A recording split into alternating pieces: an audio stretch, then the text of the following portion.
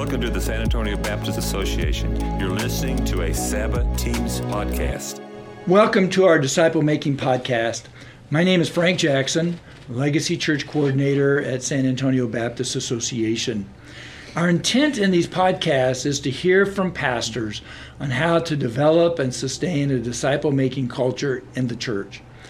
As we see the continued erosion of moral consciousness in our broken, flawed, and angry culture, and the challenges to churches recovering from the COVID pandemic, we realize that the traditional model of doing church is no longer relevant.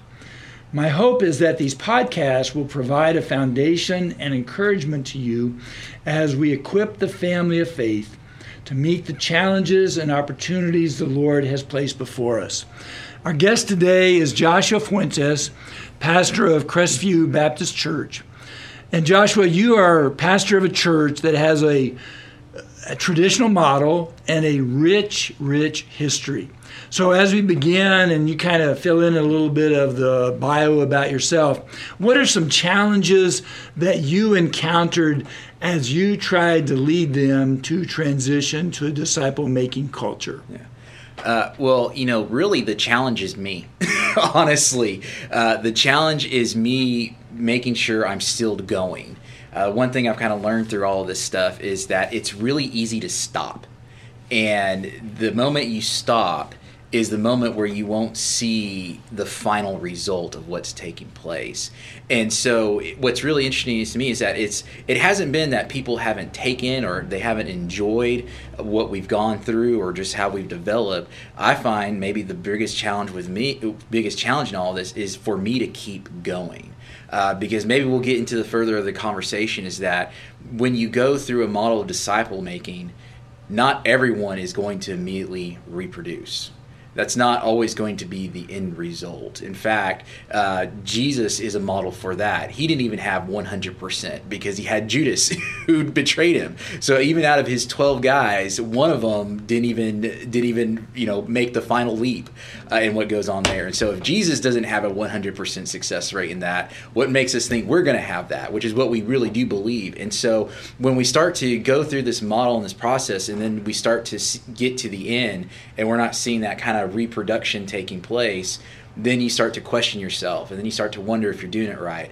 And so really what I recognize is that the greatest challenge is really just going to be yourself, and just saying, I'm going to keep going regardless of what's happening, and I'm going to keep pushing forward, and I'm not going to stop, because the moment you stop, that's when you're going to see it kind of all just kind of disappear and not take place. So that to me is what I would say is probably the greatest challenge in all of that.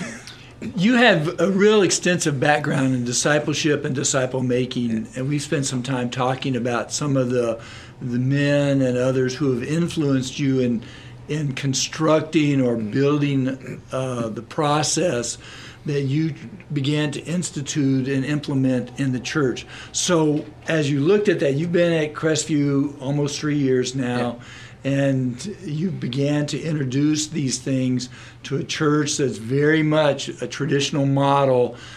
So how did you begin? Where did you begin with them to kind of get them to even consider adjusting fire and saying, well, wait a minute, we need to kind of go more in a biblical concept of what the Bible says? Well, here's kind of the funny part about this. They don't even know. So they don't even know we're doing this. It's not even, I haven't even really made a big deal of it or said try to create a vision for it or anything like that. And usually from all the stuff you read, that's what they'll tell you to do.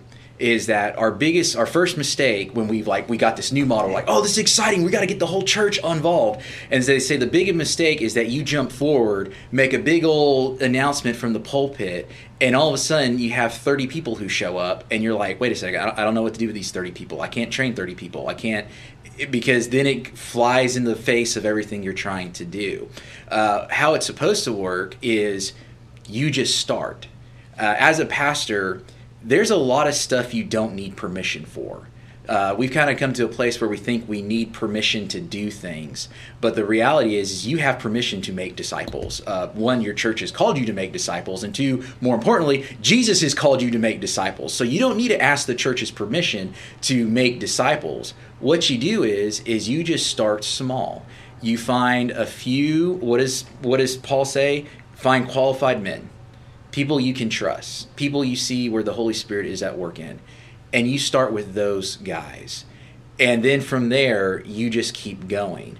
And what may happen is you start with that little small group, and it's going to, the goal is that group embraces this, and then they start, and they go. And so so you'll see kind of how it'll gradually overtake. And what I've all read, it says about within 5 years is you'll see this overtake. So then when you finally see it overtaking, then that's when you say, here's the model we're doing as a church and that we want to embrace as a church. And so not only that, you already have all the buy-in.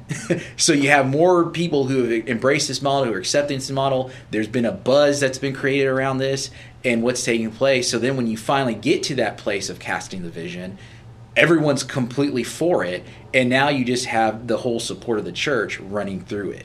And so that's something that a lot of people don't think about, is that they want to do the big vision cast first, but that's the quickest way to reach into kind of a disaster place. And and for me, I can't vision cast. You know why I can't vision cast? Because I don't have enough, what we would call enough clout in my church to vision cast. I've only been there for not even close to 3 years.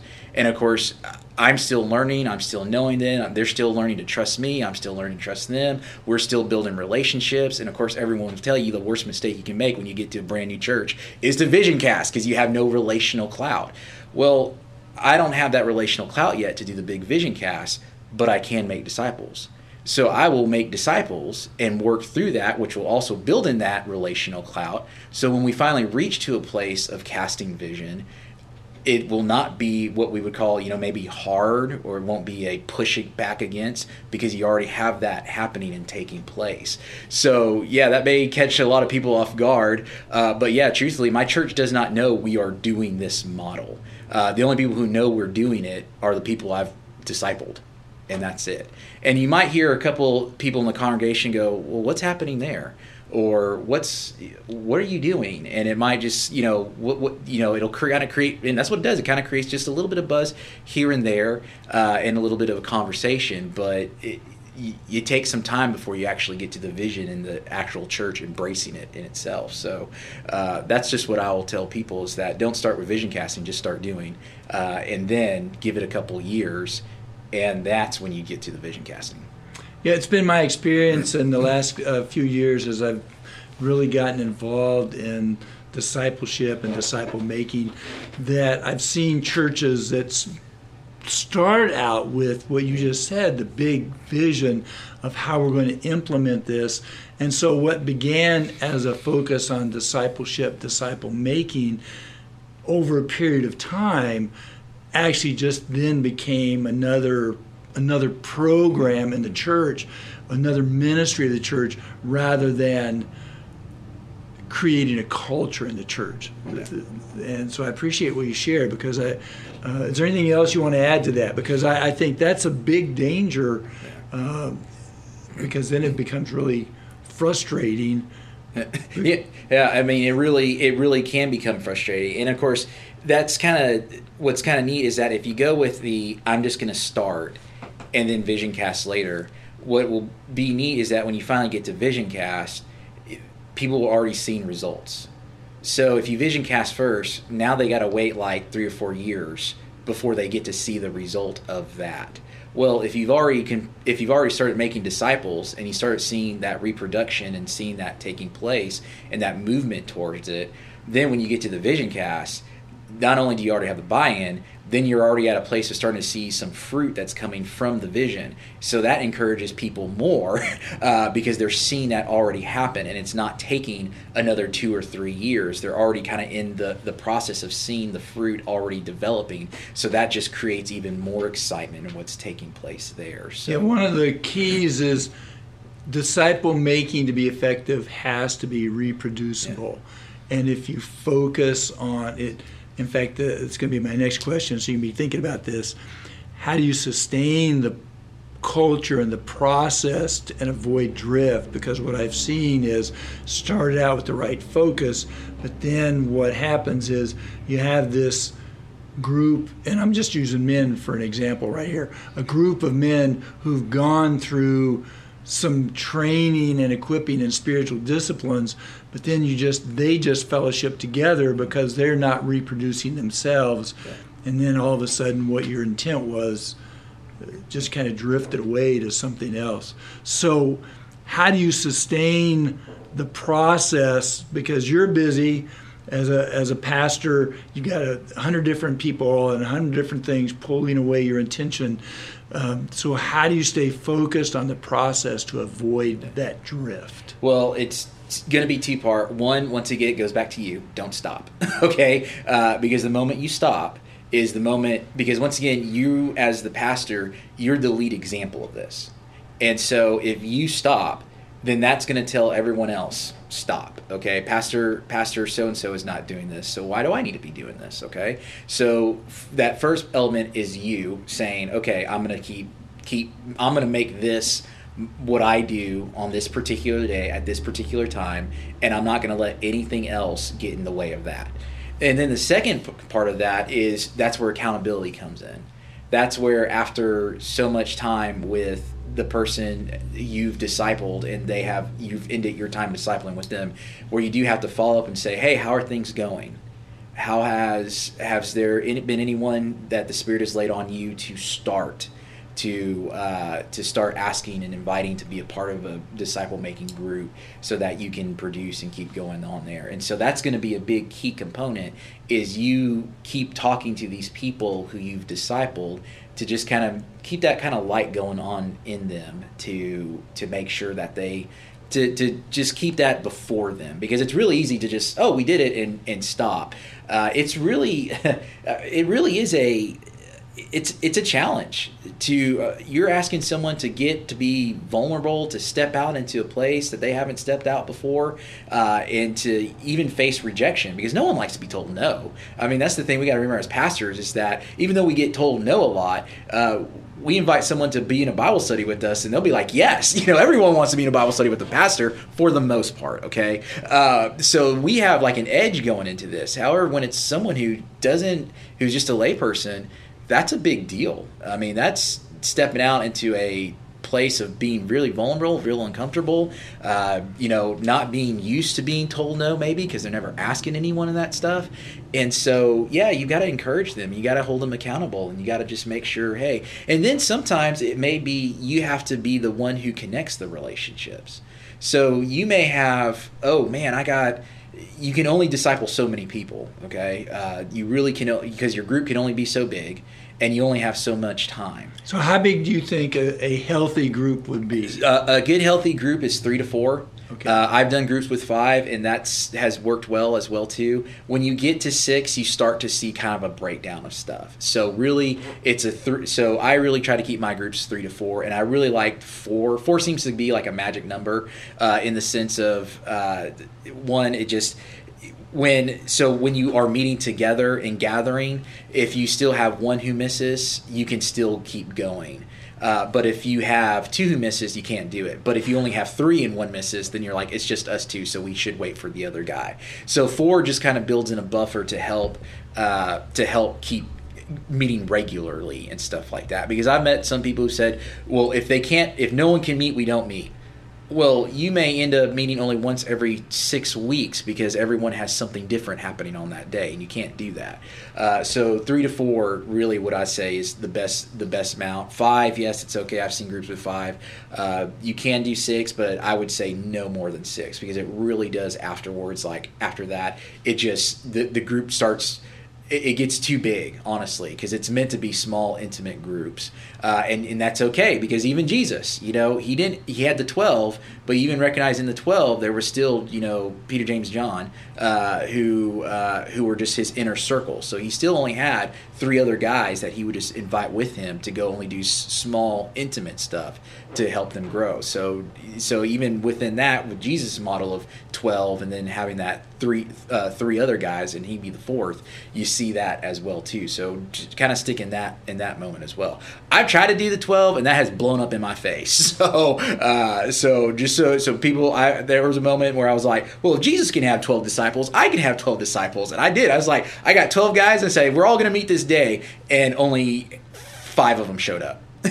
And next thing you know, those were, and ended up out of those 5 who showed up were the only ones who continue with me. All the other ones, they committed, but they never showed up. And it was like, that's weird, strange. So let's just keep it to 3, 4, 6, 5, 6 at the max and go from there. I know for a while, a number of years ago, the model was one-on-one. Yeah. And then I really appreciate what you're saying, because I think you have 3 guys, maybe 4 guys in the room.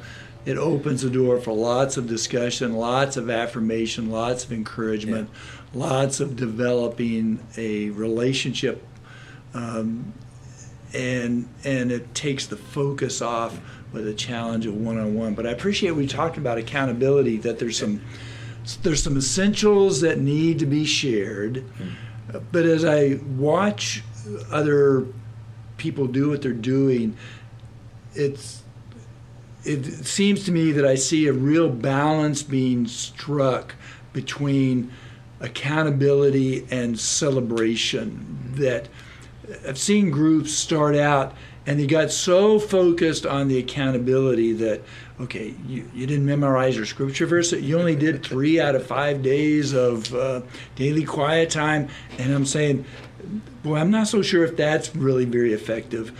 But the groups that seem to really focus on celebrating the presence of Jesus as you are experiencing him through the accountability to the process. In other words, it's a balance of they kind of build on each other. I mean, how are you finding, how do you deal with that? Yeah, so I mean, that's always and of course, let's open up a little bit of just accountability, okay? Yeah. Let's talk about that for a moment and how we define accountability. Sometimes we define accountability only as like, oh, it's a confession group. Okay, I got to meet together to confess my sins. And you'll find that turns people off quickly, okay? Because that's a real vulnerable place to be.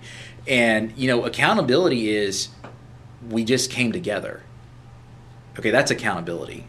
I'm being accountable to these 3 or 4 guys who we're going to study God's Word together. That's accountability taking place already. Accountability as we are growing in God's Word together. That's accountability. Accountability may also be a part of that is, hey, we do have a scripture memory, so let's encourage that we keep memorizing scripture. And of course, what I use is, there's a scripture memory component. And, once again, you as the person, you make sure you're memorizing the scripture and you're coming forward with that because you're setting the tone, you're setting the pace. And you'll see that there'll be a couple guys who are able to do it, some guys who just struggle. And when they just, hey, it's been a couple weeks. Next week, I want to see you with the scripture memorization. Let's do this. And, just sometimes that's all it takes and what goes on there.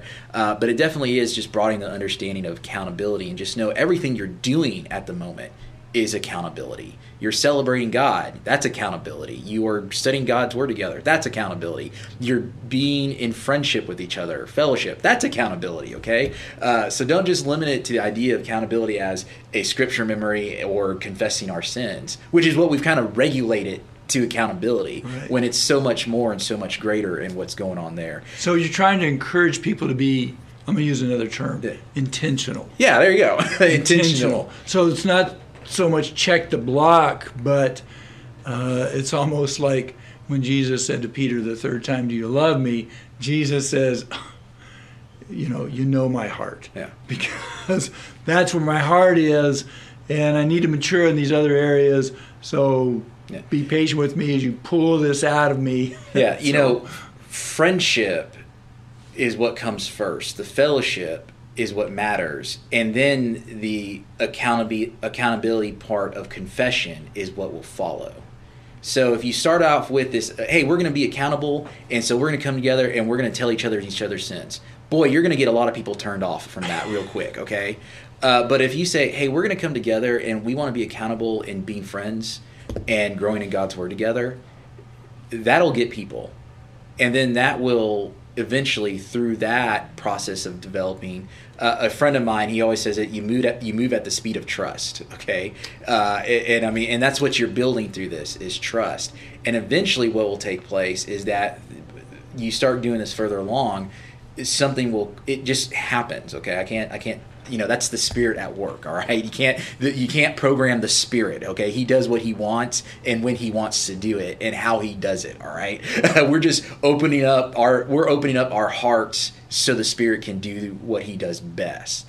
And so when the more you do this with this particular group, then something will happen where something will be shared, and all of a sudden it just seems like the floodgates just kind of open and what goes on with that.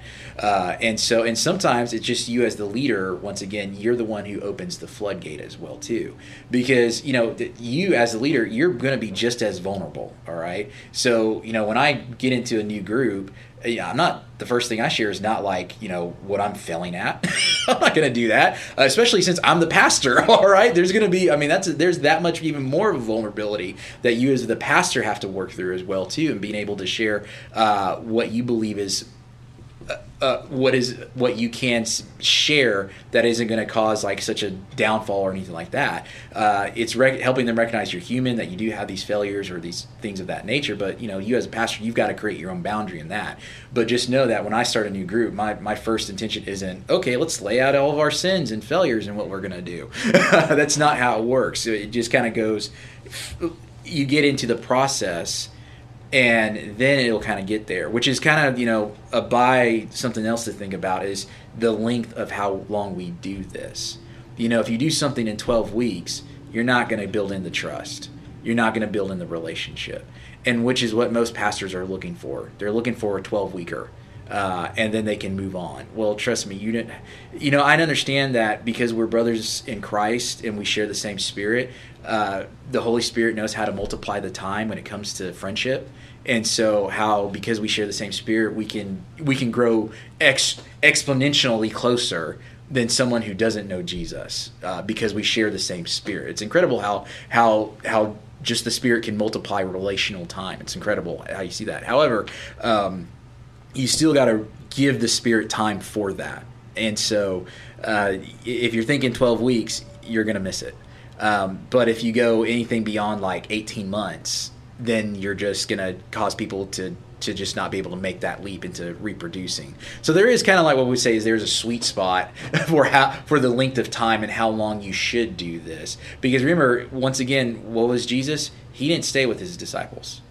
He only had 3 years of earthly ministry, and even some books I've read will tell you that he didn't really call the disciples until after a year into his public ministry. Is that he just had them with them for almost a year, and then he made the formal invitation for them to follow him. So if that's the case, then he really only had 2 years, if that, to help these guys kind of work through this process and understand, and then he left. And so he says, here's the Spirit. Now let's let the Spirit. And so that's something we have to keep in mind as well too, is that there's an appropriate length, and there's somewhere between. What I would always say is that there's somewhere between 8 months to 18 months is kind of where you want to. Where you want to be able to find a place to be able to say, okay, we've come to an end. It's time for you to take the next steps and move forward and stuff like that. Hey, Josh, thanks for joining with us today and taking that time out of your busy schedule. Man, I appreciate it. You're a blessing to me all the time. And thanks for some of the insight and encouragement you gave to pastors during this podcast. Man, the Lord bless you today. Thank you. Thank you for listening to this edition of the Sabbath Teams podcast. We look forward to continuing our conversation next time in hopes of better connecting, encouraging, and supporting churches for kingdom impact.